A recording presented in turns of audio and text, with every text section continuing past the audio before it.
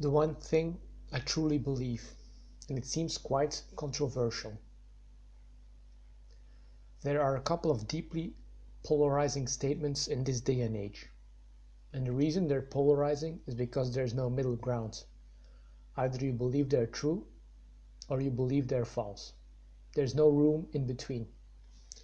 Computer geeks call those statements binary, 0 or 1. But hey, you can forget that term now. There's not going to be any tests soon. These polarizing statements and how people perceive them can be very powerful tools to truly understand your fellow man or woman. My favorite one is, the universe is infinitely good and everything works out in the end.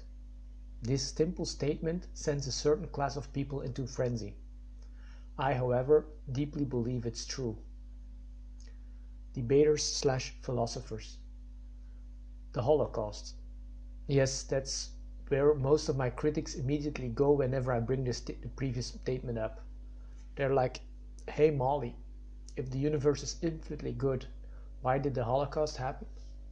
And they always have the same crooked grin on their face, like they're some kind of genius debaters/philosophers, every single time.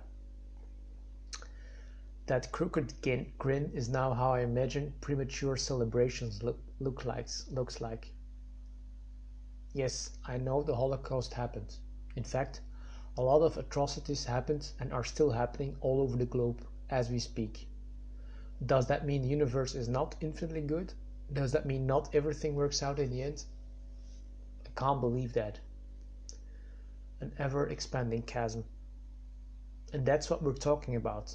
We're talking about two belief systems clashing violently with each other, and no camp can convince the other camp by logics or definite proof.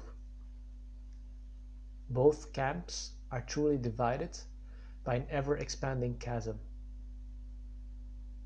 But Molly, why did the Holocaust happen in your infinitely good universe? Yes, for some reason, critics of the infinitely good universe keep pushing me with questions about the Holocaust. It's their personal pet peeve. Well, here's my answer. I don't know really. The universe is infinitely complex, and my brain isn't. So you can't expect me or anyone with a limited brain to come up with the perfect explanation. It's even possible we humans will never know the answer. But here's the one thing I know. Humans are doing it wrong. Nature is abundant. If you're working with nature, she cannot help but give you everything you need. Don't believe me?